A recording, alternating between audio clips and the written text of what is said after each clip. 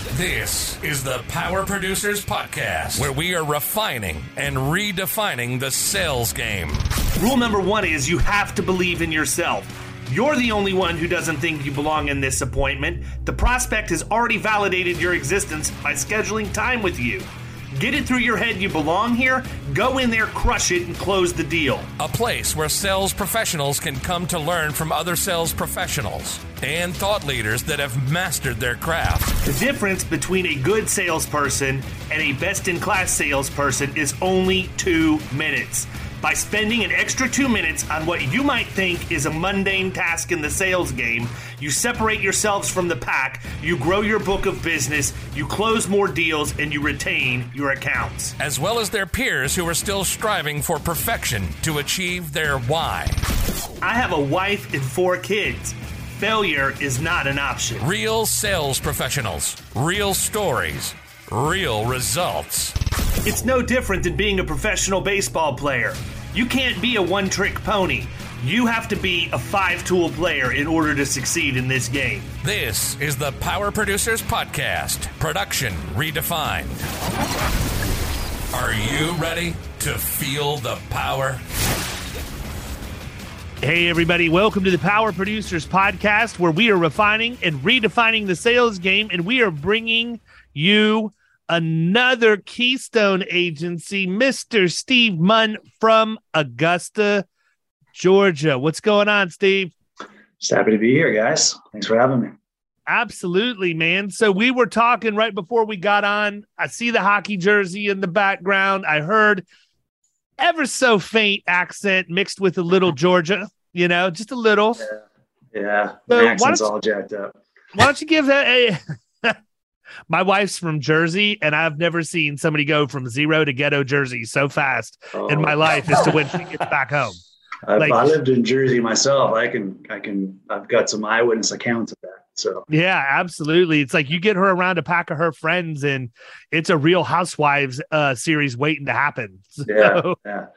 Well, so I grew up in a town of 150 people in Maymont, Saskatchewan, which is Western Canada. It's like 6 hours north of the border, North Montana, North Dakota.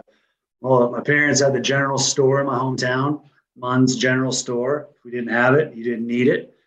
We're about 30 miles from the big city, about 13,000 people in North Alfred. Of course, what else are you going to do? You're going to play some hockey growing up. And so, yeah, played some junior hockey after high school in British Columbia, and then I played college hockey upstate New York at RPI, little Div 1 school. Is that Rensselaer? Rensselaer Polytechnic Institute. Yeah. Yes, sir. A lot of people don't know RPI. Yeah, you're the good, master of worthless knowledge strikes again. If there's one person that does know it, it's you. Yeah. Well, listen, I will tell you why. And it's because when you probably fell into this a little bit, but when you're an athlete in high school and you're being recruited, some people are more aggressive than others. And for whatever reason, man, Rensselaer found out originally I thought I might want to be a chemical engineer coming out of high school. And I was being scouted for baseball. And I mean, I got something from them at least once a week. I mean, that's the main reason why I know who they are. Yeah, there you go. Fair enough. I mean, good. They had a good program. Their baseball program was good when I was there. Another one was LeTourneau University out of, I think it's in Texas somewhere. They were heavy, and Barry out of Miami. Spent way more money than the Division I schools trying to recruit people. It was just insane to see how it worked. And I've never heard of any of these schools. And you're like the first person I've ever met that actually went to Rensselaer. So yeah, well, there you go. They are out there. Yeah. I mean, super small school. I think it's only 5,000 students, but it's engineering, architecture, computer science. And thankfully they've got a management school for the hockey team. There you go. We need some easier curriculum here, guys. So yeah, graduated in 2002 with a bachelor's in management, concentration in finance. Went straight into the minors. Played in the minors for like 9 years. Kind of a little bit of AA in the ECHL. A couple of years in the AHL. Went to the UK. I got my MBA while I was playing for a team in Sheffield, England. Loved it there. Was going to quit, get a big boy job, and then buddy taught me to go play in the Asian League in Japan. It's great. Most money I ever made. Easiest schedule, 36 games. I got hit 4 times all season. I mean, it was just like, it was what my body I didn't know needed. Asian hockey was a thing. Yeah, they like neither did I. The most polite hockey players on the face of the earth. Did they apologize if they accidentally bumped into you? No, definitely no apologies. There was like long strings of expletives that I obviously didn't understand. Well, that's not true. They could cuss pretty good in English. They had that stuff figured out. But yeah, no, it was good because it wasn't nearly as physical as what I was used to, and my body needed it at that point. And then did one more year after that. We missed England, so we went back to England for one more year. And then I hung them up and moved back to Augusta in 2011. It was one of my stops in the minors along the way. My first wife's from Augusta, so we moved back here to be with, near her family. Maymont, Saskatchewan wasn't really on the list of destinations post-hockey career. And so been here ever since. And yeah, so. How rough and tumble is Saskatchewan? I mean, I've been to Montana, and for it to be that much further north, like how brutal are the winters? Like, do you just have like moose standing in your front yard for no reason? Like, I'm trying to get a picture of it because I couldn't believe when we went to Montana, we flew into Billings, we drove 2 or 3 hours, made a right on a dirt road, and drove another 2 hours to get to where we were actually staying. Yeah. And there was nothing. It's just not for me, bro. Well, this is all pre-cell phones, right? There wasn't really internet. There wasn't really cell phones. So unplugging wasn't really an issue anymore because, believe it or not, Kyle, there was a time in my life when we went to the grocery store, nobody could get a hold of us. I used to actually, if my brother and sister started fighting, well, it's funny. I would like, call how the old grocery do you think store. I am, man? Like you mentioned on the last episode about having to dial 7 digits to call the girl in middle school or whatever. Like, bro, I grew up with landlines. I didn't have a cell phone until I was like a senior. Did you have a dial on your phone, or was it push button? There was the first phone that I remember in my parents' house and in my grandparents' house was a rotary deal. And it was 4 years before you were born. Maybe, but they still had it in their house. And yeah, whatever. I'm going to continue to use hyperbole to highlight your youngness. Anyhow, but no, I'm interested, man. I've never been up there. I've been to British Columbia. I've been to other parts of Canada, but I mean, is it pretty much wilderness up that way? Yeah, I mean, it's tons of farms, right? So like I grew up on the north side of the North Saskatchewan River, which is a freaking big river. So we had a little bit of scenery, like it was a little bit, the river carved out a little bit of hills in the land where I grew up, but for the most part, it's pretty flat, just tons and tons of farms. And it's brutal. Like the weather can be rough in the wintertime. I mean, mountains? If you're outside and you got to take a leak, you can watch your pee stack up. I mean, it's oh, wow. Yeah, I mean, it can get really cold, like -40, -50. Now I'm definitely going to Saskatchewan. It's always windy. Like, people up there are tough as hell. Like my grandmother, she just passed away earlier this year. She was 101. Yeah. And her family, they homesteaded in Saskatchewan. So they were like one of the first families there to break the land. And they lived in a damn barn board shack for the first like three years. They just put a wood stove in there. It was like 10 by 10 or something like that, or 8 by 8. That's crazy, man. And like it was like literally like someone needs to keep feeding that fire or we're just gonna die overnight. Yeah. Like they were awful. Like they're so much tougher than we are right now. But yeah, it's beautiful, big sky. You got northern lights. I mean, we were there this summer. The sun sets like almost north west. Like it doesn't set in the west, it sets in the northwest. So I mean, I got pictures of the northern lights this summer when we were home, and you can still see the sun, like the light on the horizon, but the northern lights are dead in front of you. And so because it doesn't like fully set up there, right? Or is it? I mean, it still gets dark. I mean, it definitely does get dark, but it's just not dark for as long as it is here. The days are just way longer. And of course, the flip side in the wintertime, I mean, when I was going to school in wintertime, I mean, I was getting there in the dark at 9 o'clock, and it was, I'm playing street hockey, with my buddies, and it's 5 o'clock, and you're walking home in the dark in the afternoon after school. So yeah, it's just different. So the Northern Lights, does it look like it does over in Iceland? I mean, is it that pronounced? Wow. Yeah, it's gorgeous. Yeah, it's beautiful. Sell it, man.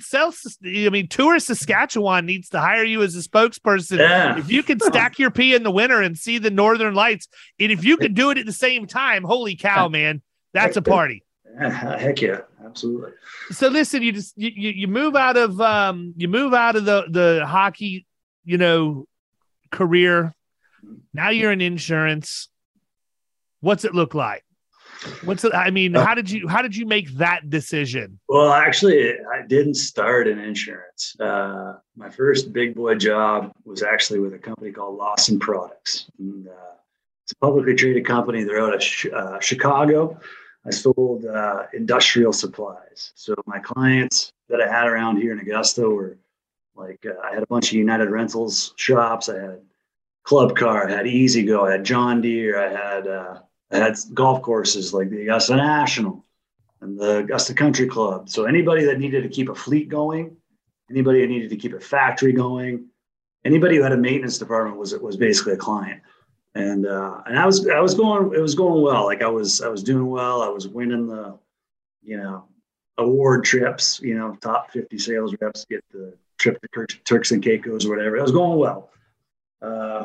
But like, it was a very in-person business. Like I had to go to the plants. I had to go to the shops. Like it wasn't like an internet thing. You couldn't just set it up because guys' needs changed all the time. So you had to be there like weekly. So for me to grow, it got to a point where I just was kind of like, I can't take on any more promotions to management were like a $30,000-$40,000 pay cut. And then I'd have to travel like 4 days a week. So I was like, heck no, like this is, so I was kind of at a spot where like I was doing well, but like something was going to have to change. And a recruiter from Keystone reached out of the blue. And I'm just like, I couldn't imagine anything more miserable than insurance. I was like, buddy, like you're gonna have to prove yourself to me on this sales pitch, buddy. It was like, I took risk, in my undergrad. I took, a couple of risk classes in the MBA, and I'm like, I would freaking snooze fest, right? You're gonna have to sell me on this. And so, but I heard him out, and he's like, made a compelling case. I'm in Georgia, a pasty white Canadian. I could use a little more air conditioning in my life. I can't. It was a struggle. Day in, day out of these shops and factories. I'm like, well, it'd be nice to be on the carpet a little bit more, less on the concrete. And so I started meeting with our agency principal, Forrester Adams, and just genuinely liked the guy. He was fun to talk to. I was excited about what his goals were for the agency. He liked my background as an athlete, but he also liked my background in sales because I was going after the kind of business that he likes, And I remember in one of our first meetings, and I still say it today. I said this morning, but I want to go after workers, widgets, and wheels, right? And that was kind of a aha moment. I was like, okay, well, I'm already going after all the workers, widgets, and wheels. Workers, work comp. The hairier, the better. The more problems you have, the better. Like the more I can help. Widgets. Are you making widgets? Are you manufacturing? Are you keeping a manufacturing facility going? Are you using widgets in your job? That's a good client. Wheels. Are you pushing dirt? You got a big fleet of yellow equipment. Are you delivering stuff? You have just a bunch of F-150s because you're a construction company. We can help with those, right? So it's kind of like, all right, well, there might be something to this. And so, it's been 3.5 years, made the jump. I kind of joke, as I'm on my third career as an adult, every, decade or so, I try and switch careers and take none of my previous work experience with me. So, so that's just, it would be so awesome though, if you went to cold call on somebody and they threw up an objection and you threw them into the boards. I mean, it would be fantastic. Well, thought has crossed my mind. Yeah, seriously. There's been some moments where, it's, when I was playing hockey, you're having a bad day. Essentially, your coach would be like, you suck. Like, maybe you should just go fight somebody. And I'd be like, oh, thank you. Okay, yeah, let's go. And you just take all your frustrations, and HR is just, you just can't really do that. Damn HR. Yeah, it'd be like having Terry Tate office linebacker, except in a hockey uniform. Yeah, it's definitely crossed my mind. Yeah, I miss that. I miss just being able to go take somebody's head off. It's good for the soul. Yeah. So what? So when you made the jump, obviously you kind of in your head had what that might look like, and you were like, that sounds terrible. So obviously, it hasn't been all terrible for you. Like, what was something that maybe surprised you after kind of getting your feet wet in the insurance industry? Well, the biggest surprise for me was they had warned me that the first couple of years were pretty miserable, and in my arrogance, I thought, well, that's kind of for most other people. Yeah, it's for everybody else, not me. Yeah. It doesn't matter. It's like, yeah, come on, man. So yeah, that was certainly surprising for me. I know you're about to have. Have you released Robert Sutter's? I think it came out yesterday. Okay. Well, I'm excited to see it. One of the first things they had me do is go see Robert Sutter. And he's like lays out all these great ground rules for engagement. And man, I broke every single one of those. I had my, I'd set myself up for failure so many different ways, and just chasing that commission. I mean, like 2 feet, heartbeat. I'll take the meeting. Let's go. And so yeah, I learned a lot of hard lessons early on, but I got better and better, and I had the losses were less, the wins were more. There's some great moments along the way. Certainly still some frustrations here or there. One of the Robert Sutter was certainly excellent at the start for me, but I know you guys know them well. But Preston Diamond and Kevin Ray at the Institute of Work Comp Professionals. Mm-hmm. When I really kind of doubled down and engaged with those guys, that's when I really started making positive changes. So, just dedicating myself to learning work comp and being freaking useful in a meeting with people was really, really a game changer for me, because I'm so competitive and I want to be the best, and not, having that much experience. It was hard coming in because I wanted to be everything to people. And I really it's like I'm relying on my team a lot, but I want to be the guy. I want to be the guy my team relies on, right? And so doubling and tripling down on education on work comp really kind of gave me a lot of confidence. I owe a ton of gratitude to Preston and Kevin for all their help and kind of bringing me along. That really, really kind of changed my approach. Then I started approaching sales from a work comp perspective and a problem solving perspective, educational perspective. And man, it just made a great difference. Nice. Yeah. So let me ask you this. I mean, as far as skill set goes, obviously when you play team sports of any kind, you develop the ability to work with other people, that you learn leadership to a certain degree, you learn grace to a certain degree.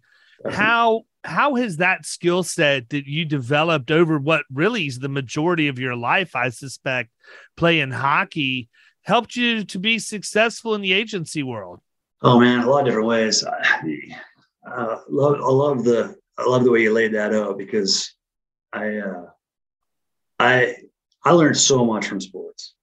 I've got a big fancy education like that RPI degree. That'll cost you 60, 70 grand a year, right? My MBA, University of Sheffield, that's a top 10 university in the UK. I got a really shiny education, but I learned a hell of a lot more in the locker room, and from my teammates and from my coaches, and about life and everything, through hockey and through sports. And, it's been really good for me. I feel like I really focus on my relationships with my account managers. I always express gratitude. I always thank them, whether it's a huge deal or a small deal, it's still important. And so I know, I try and be a good teammate. Right. So that's a really a big thing. We've got a couple young producers in our office we just hired this year, one in personal lines, one in commercial lines, and they're doing great. But I'm trying to be the old grizzled veteran, 3.5 years. I'm pretty grizzled after 3.5 years, trust me. But I'm trying to help them every chance I get, trying to be the good teammate, right? Forrester, as our principal, has trusted me to kind of have a seat at the table with our leadership team. I have no idea if you guys would know what EOS is. Oh yeah, we know Traction. Yeah. So we decided we started doing Traction this year, and so up until we just hired Heather Smith, who's an absolute rock star. We stole her from American Family. She's our new chief of staff, VP, executive VP. So I was our integrator, starting off on EOS, and which was fun. It was a stretch for me. That's not my personality. But yeah, I was gonna say, man, I don't know that I'd have you pegged to be the integrator, to be honest with you. Well, here's the thing. In all of our deep conversations we've had over the years, I've nailed my assessment down over the last 30 minutes. But in all seriousness, I think I played competitive sports my entire life. Kyle as well. Yeah. I'm more the visionary, 100%. I don't want to be the integrator. I hate being the integrator. I could do it if somebody said, no, you're the only option we have. Please go be the integrator. And then I would apply myself and be the best that I could possibly be in that role. But, that's not my preference. So it's interesting to hear you say that, because I wouldn't have pegged you to be the integrator off a conversation. Yeah. So our opening day with EOS with our implementer, right? So we hired somebody to kind of coach us up on it. And I read the book, read Traction, Get a Grip. So I kind of have an expectation going in. And I know, all right, I got a seat at the table. I'm probably going to get some kind of a seat. I'm thinking marketing seat, public relations seat, because I'm definitely, between Forrester and I'm way more out in the public, networking and different things like that. I had our admin pegged for the integrator. I was like, Lisa's got this. That's just like a no-brainer, just like Forrester's the visionary. And then when it came time to all right, which bum goes in what seat? And everybody on our team was like, well, Steve, you're obviously the integrator. I was like, hey, what? Have you met me? I'm a freaking mess. No, I can't. You've seen my desk. I can't organize. I can't be in charge of this. So literally, we had left the meeting, and I've known Heather for a long, long time, and I called her. I was like, Heather, so hear me out, And at that point, I was like, I'd already introduced her to Forrester as somebody I think we really needed to be serious about bringing in, and I knew Heather would be perfect for this role, and she is. And that was so day one as integrator, I found my replacement and, stepped on the gas for that. And so she started with us, we started EOS in January. She started with us July 1st. And, I just was talking to her before I came on this, and she's been here, 2.5 months, and just tons of positive change, and really, really working on our culture, and we had a strong foundation, but we're just fortifying. We're going to take off, and it's just fun to see. And, So what's been the biggest challenge with the culture and kind of fortifying that? Oh gosh. So it's a tricky one. We've got. I'm a trickster. We're under a little bit of stress, right? And our service team, we're at least one person short. not uncommon for agencies right now. Sure. Super hard to find people, right? We had a pretty young gentleman that we were really high on, that we saw as becoming an account executive, like probably in a year, maybe a little more than a year. We just needed to grow a little bit more, have a little bit more kind of big complex accounts where, like for us, we have an account executive that he works on our biggest accounts, most complex accounts. And that's where we saw this young man kind of going in. But in the meantime, we needed to be an account manager, so we're not quite there, but this is where we want you to go. Well, he took an opportunity to go to the position we wanted him to be in. We just weren't ready yet. So we're happy for him. We're really, really happy for him.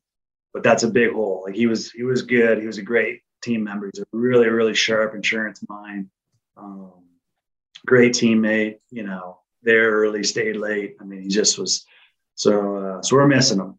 And we need, we're being picky. We're not just gonna, take anybody off the street because they have to be, they have to be a good fit for us, Sure. And so that's like right now, you asked, the hardest part of the culture thing. It's really kind of dealing with the stress. I mean, because we're busy, like we're growing, and our service team needs help.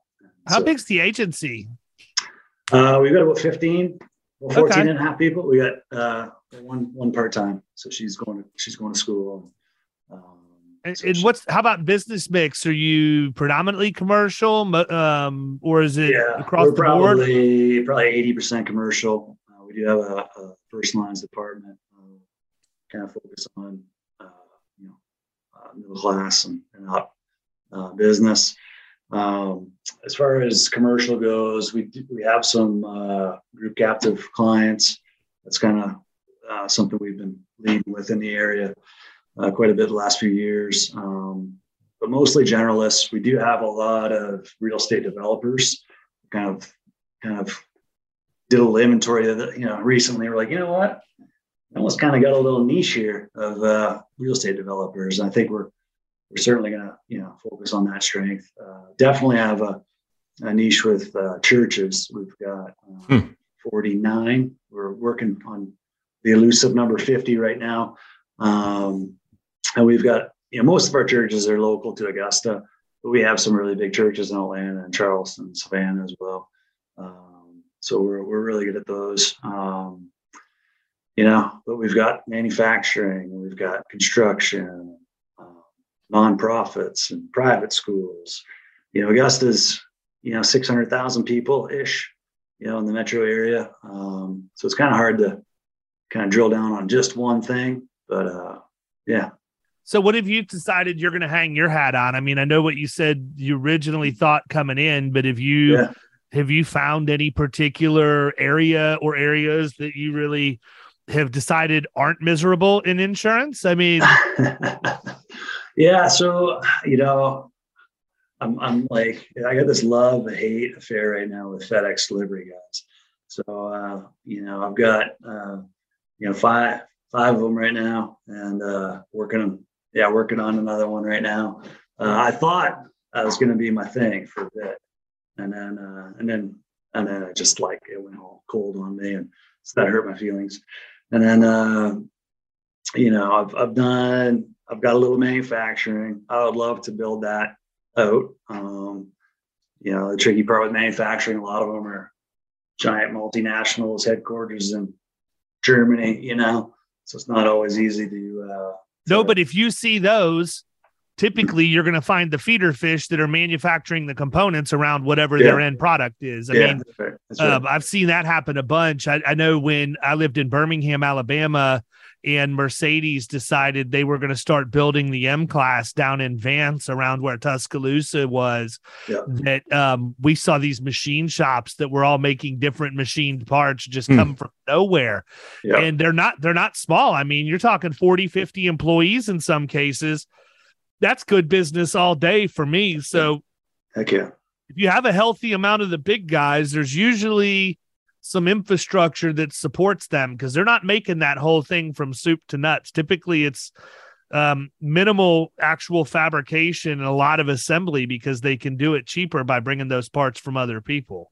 Yeah, definitely. I mean, so one of the things I've tried to do to kind of build out the manufacturing and industrial stuff is there's a group called the Industrial Network Group. And starting in January, I kind of took over as our chapter's coordinator. And so it's up to me to line up speakers for the monthly meetings and things like that. And it's been really good for me. Like, so I can use it as a disarming way to, like, all right, hey, come check out this meeting. But I can also have clients in the group, so I can cozy them up to nice clients that can tell them how great I am.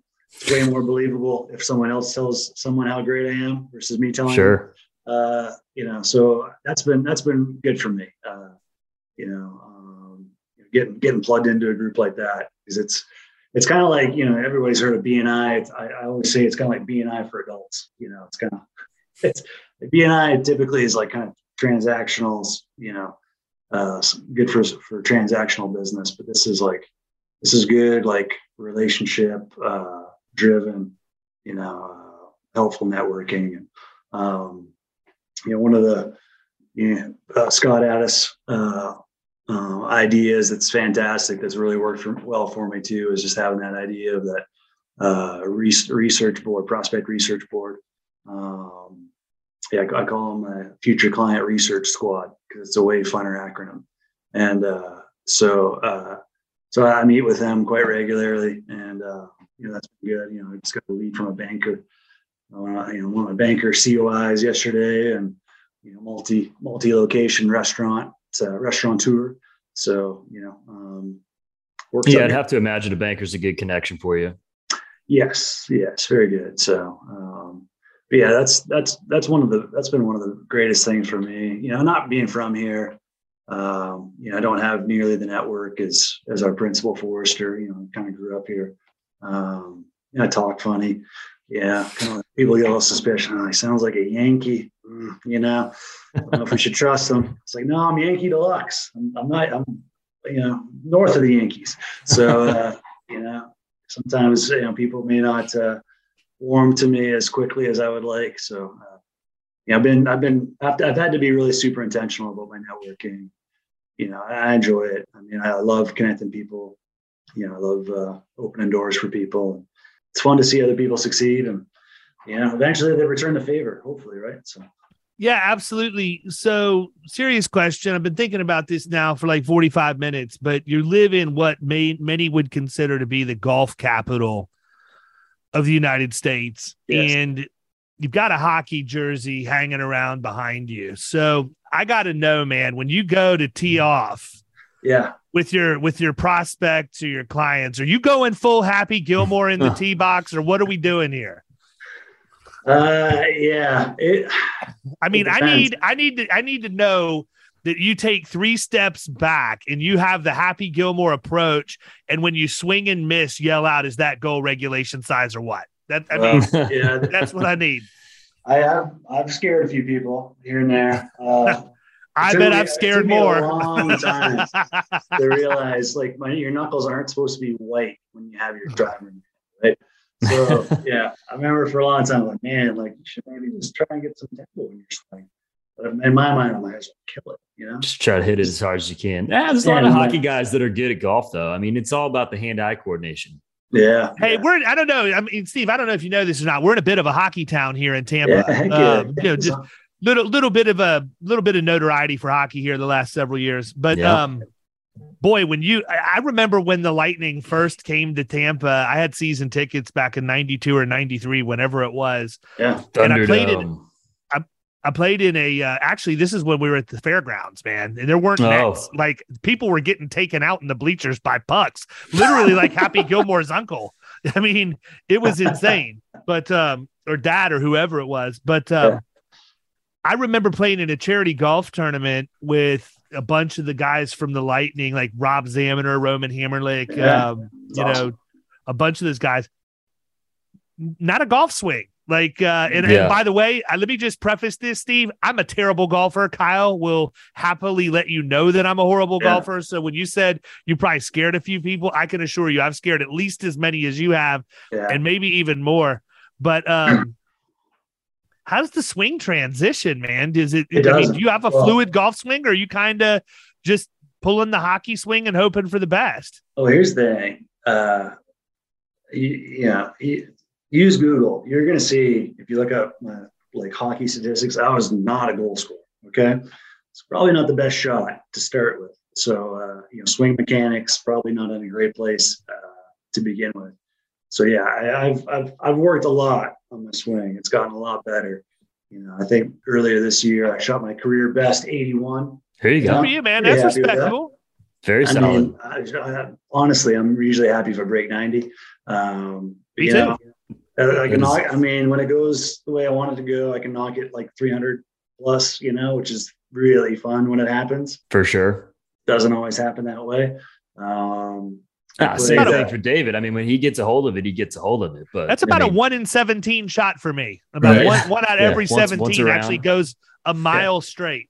Yeah. So one of my youngest brother, one of his buddies played hockey in our high school here for whatever reason that I went to. Like, we won a couple state championships when I was there, and then nice.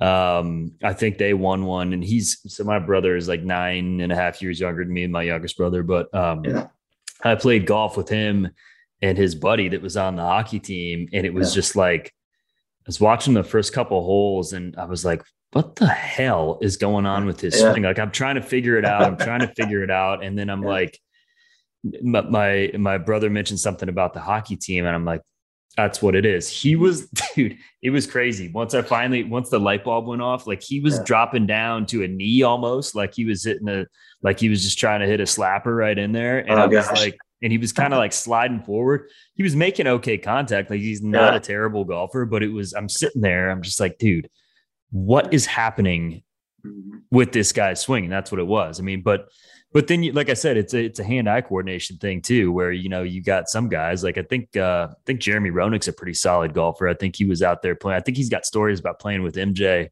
back in the day. Taking money off MJ. Drinking cases of beer and then going and playing a game. Was that had to be on The Last Dance or something? Because you know what I'm talking about. It was. I can't remember where I picked that up. Maybe it was just a post on Instagram or something like that. But that's funny stuff, man. So, like, you're new enough in the role where you probably, can recall things from the beginning of it more so than somebody like David. So, like, what would you give as a piece of advice to, somebody who's new in the producer role, who's maybe just getting into the insurance industry? What's a piece of advice you'd have for them?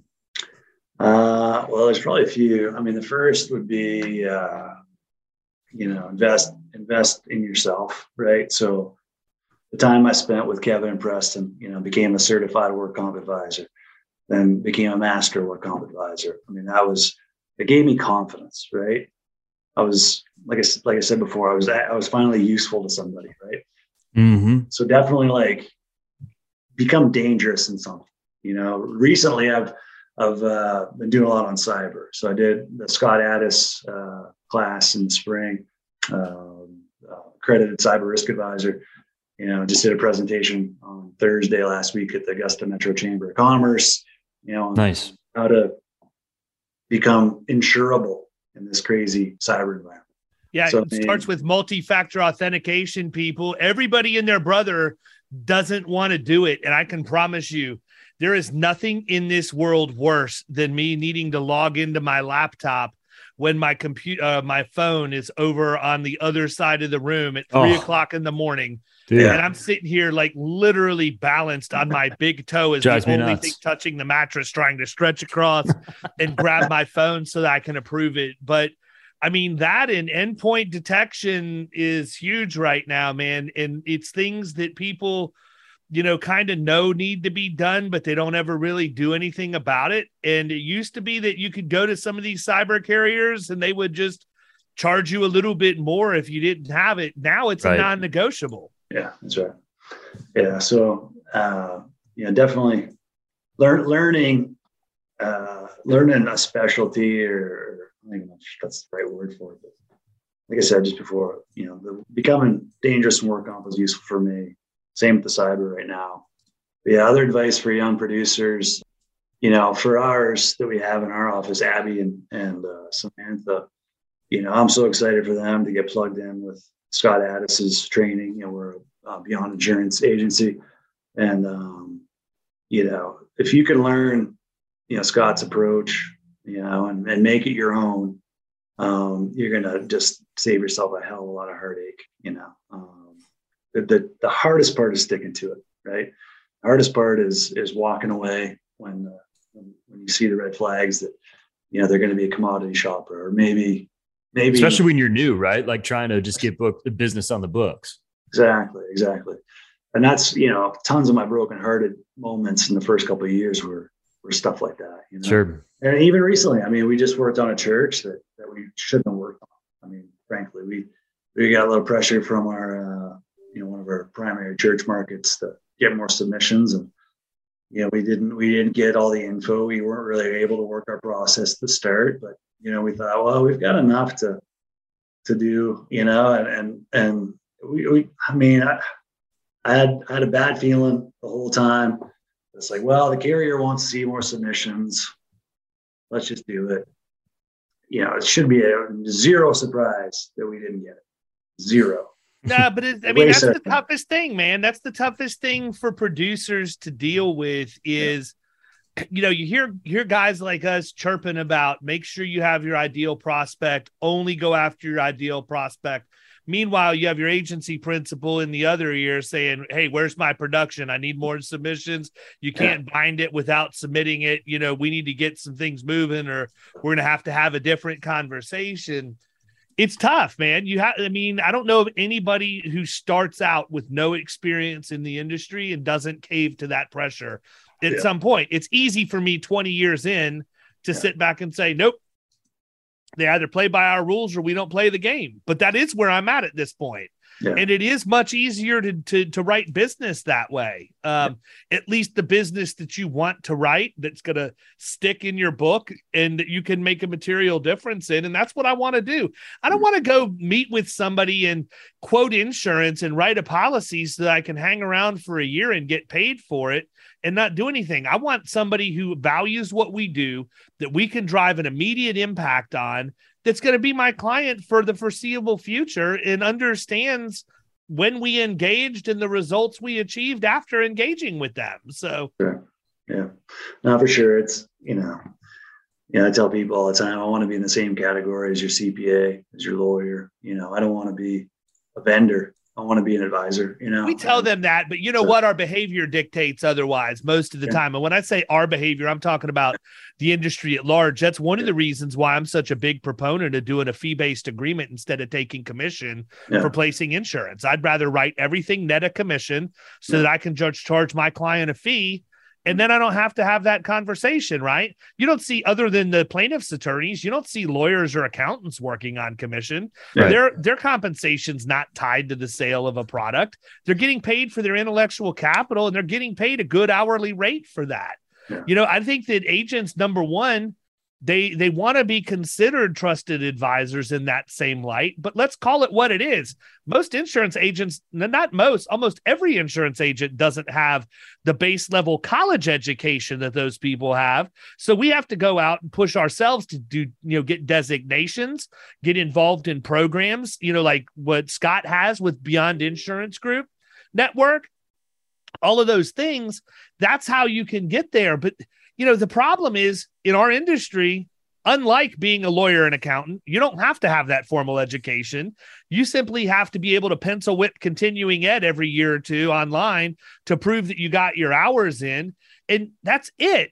That's why I got into the industry, because it's full of a bunch of people that are average, period. They don't have the drive to push themselves to be better because they're making $150,000 a year to do enough to get by. That's great for them. They live a great lifestyle. Yeah. That's just not how I'm wired, man. If I can't get it all, I don't want it. I'm going to go until I can get as much as I absolutely can. And so, not that I wanted to jump up on my soapbox, but to your point, we want to be the trusted advisor, but we don't want to do the work to be the trusted advisor, period. We think that if we can place the insurance real good, we're going to get some credibility. That's not the case. Yeah, no, for sure. It is such a freaking balancing act. You don't want to overpromise and underdeliver. And you certainly can't be that trusted advisor to everybody. Obviously you can't do that for the single location barbershop, right? What the heck, how can I help you? Let's get up in there and be giving people fades. Yeah. That's right. Yeah. Dangerous with the clippers. So yeah, that's the trick. But like you said, though, as an industry, we've done ourselves such a disservice because we've trained everybody to shop on price. We've trained everybody to get 3 quotes or whatever. We've trained everybody to, just look at that bottom line, not get into the forms and the exclusions, Mm-hmm. That's our fault, and you can't watch primetime TV without exactly even 15% or, lowest rates, shop us, save 40, whatever. It's just it's no wonder everyone is terrible at shopping for the insurance. Mm-hmm. Well, we're the ones who taught them. I've probably said it 1,000 times on the podcast. Yeah. They learn from us. And when we act like prostitutes, they're going to treat us like they're pimps, right? That's just the way that it works. Yeah. We're going to whore ourselves out to place your coverage for the year. And then when you fire us and smack us and send us to the curb, we don't like it. But what do we get? Yeah. We got what we deserve because that's what we acted like. That's why, I was in an agency that's part of the Beyond Insurance Group network for a very short period of time before I left and launched Florida Risk. So I'm not intimately familiar with Scott's process, but I am with mine. And that is, we're not even going to go after placing the insurance until after we're hired. If you want me, it's going to be based off of the value proposition. It's going to be based off of the risk assessment we do for you. It's going to be based off of the solutions to the problems we present. And if you want us to come in and fix the issues, you can do that. And by the way, your insurance products, that's the funding mechanism for you to buy the value proposition. We're going to teach you how to use money you're already spending to get what you should be getting, and you aren't, right? And so by the time, that's why when it gets into price shopping and everything else, that's a first meeting problem for us. That is not a, hey, we're going to quote and try and win the business problem, because if we don't feel like you are going to be the right type of client for us, and if we don't do a good job of articulating our ground rules of doing business with us, then getting to the point where you waste time quoting never happens, because we've been hired for months before we're ever going to go to market. And that's one of the there's just a whole lot of reasons why that works. The problem is, again, we want instant gratification. We don't want to delay that. So why go get hired until we can get paid? Why go invest? These people will probably screw me. They'll let me go in and do all my work and then won't give me the business at renewal. You know what? If that happens, you did a bad job of pre-qualifying your prospect. Okay. I am 100% confident if I get in front of somebody and I lay out the value proposition, I say, look, I know your renewal's not coming up, but these are the things we're going to do. Here's a letter of engagement that says you're going to hire my firm to do this. I'm not going to charge you now, but it's understood we will place your insurance when the renewal comes up. We could do that. If I don't feel so good about them, I'm going to charge them a fee now.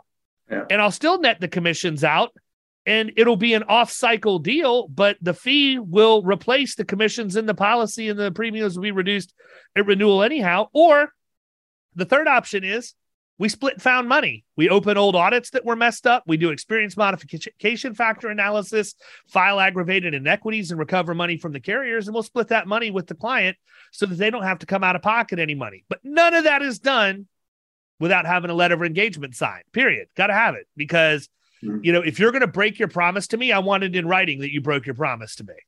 Yeah, it's good. Somebody should write that down. Yeah, absolutely. Maybe a little bit, but they're too busy. They're too busy quoting, man. Too busy working on quotes. So that's right. Well, listen, we've been going about an hour. I want to be respectful of your time. What did we leave out? Any nuggets you want to share with the rather large listening audience that's been hopefully still with us? I feel like we've had a really good convo here. Yeah, no, I've enjoyed it. Gosh, I don't know. are you looking for, like sage words of wisdom? You want to, what are you looking for here? I don't know. I was really kind of hoping you were to tell me that you had this great idea to make your business card hockey pucks that you just fire into the lobby from the pub. You know what? With a slap shot every time the door opens. I mean, that would be a fantastic move. One of my best buddies that lives here in Augusta, he ended up here the same way. He played for the Augusta Lynx. The first Lynx. I was going to ask what the mascot was. Yeah, it was the Lynx. Yeah. Okay. Pretty cool logo. But anyways, yeah, he's a Merrill Lynch advisor. Talk about a good golfer. The guy knocks the ball a mile. He only uses his driver like par fives. That's it. It's like 3-iron, 3-wood. He hits it too far. But he's got his business card is like a little spongy little hockey puck. Nice. Little stress ball things. And it's like, oh man, that's kind of what I want to do. So anyway, I haven't thought of a cool giveaway yet for hockey, damn it. But I will say we are kicking around the idea of, we've done some pretty good little social media videos here and there, but we're trying to like make it a little bit funnier. So if you stay tuned, you follow us on social media, Facebook page, Instagram, LinkedIn, you may see some Steve and hockey-esque stuff soon. Awesome. Nice. Maybe. I don't know. I'm still not sure how I feel about it, but we'll see. It'll be funny. It's something somewhere between like the old ESPN commercials. Oh, dude, I wish they would bring some of those back, man. Those ESPN commercials used to be the best. I love every once in a while they'll throw on, it'll like when they've got nothing else going on, like when all the real sports are over and baseball spring training just starts, like they throw on the classic ESPN commercials for like an hour. So good with the Stuart Scott and Van Pelt on there's just the best. Yeah, that's kind of what we're, I don't know. We've got some scripts written, but we'll see. There you go. See how it goes. So stay tuned for that. Cool. Otherwise, when you guys are in Augusta, come see me. Looks like you got a bit of a playoff beard in your LinkedIn pic. I just sent you a connection request. Yeah. Okay. So that I can follow your hockey content or hold you accountable for producing it if I don't see enough. That's right. Well, hey, speaking of hockey content, nothing to do with insurance, but like I'm trying to bring hockey back to Augusta, and so I'm kind of in the middle of that charge as well. We're working on bringing another minor league team back to Augusta. Because with it, we actually don't even have a community rink anymore here. So there's no place for youth hockey. There's no place for schlubs like me to play beer league. No place for public skating, figure skating. So I'm pretty excited about that. We're working with a guy that owns the Jacksonville Iceman. Great guy, Andy Kaufman out of Jacksonville, Florida. He's really interested in bringing a franchise here. We're working with kind of local authorities on the new arena for him. So that's kind of fun. It's kind of like my little side deal right now that I'm excited about. So yeah, man. Sweet. I mean, back in the day in Saskatchewan, you just grab like 10 of your buddies, pee in a parking lot, and you've got instant rink, right? Heck yeah. Yeah, literally. I mean, there's a pond behind my house that we could skate on. Everywhere in Saskatchewan, it's called dugouts. Like the farmers, they build these dig these big holes to catch the runoff water, so they can irrigate the fields or whatever. So you can just go to one of the dugouts, shovel off some snow, you can skate whatever you want. So yeah, there you go. Missed that, damn it. Yeah. Well, listen, man, I want to thank you for coming on. I appreciate you spending some time with us, and I want to thank Melanie from Keystone for putting out the APB for podcast guests. I mean, we've had a ton, and it's all been great conversation, man. So really appreciate you taking the time to talk to us, and look forward to having this episode drop soon. Well, thanks, guy. I got to say, I really enjoy you guys. Walking the dog, listen to you guys, and usually learn something. Usually laugh a couple times. So, well, that's much appreciated, man. Yeah. Thank you very much. For sure. Have a great week, Steve. Talk to you guys. Take care. Later. You've been listening to the Power Producers Podcast.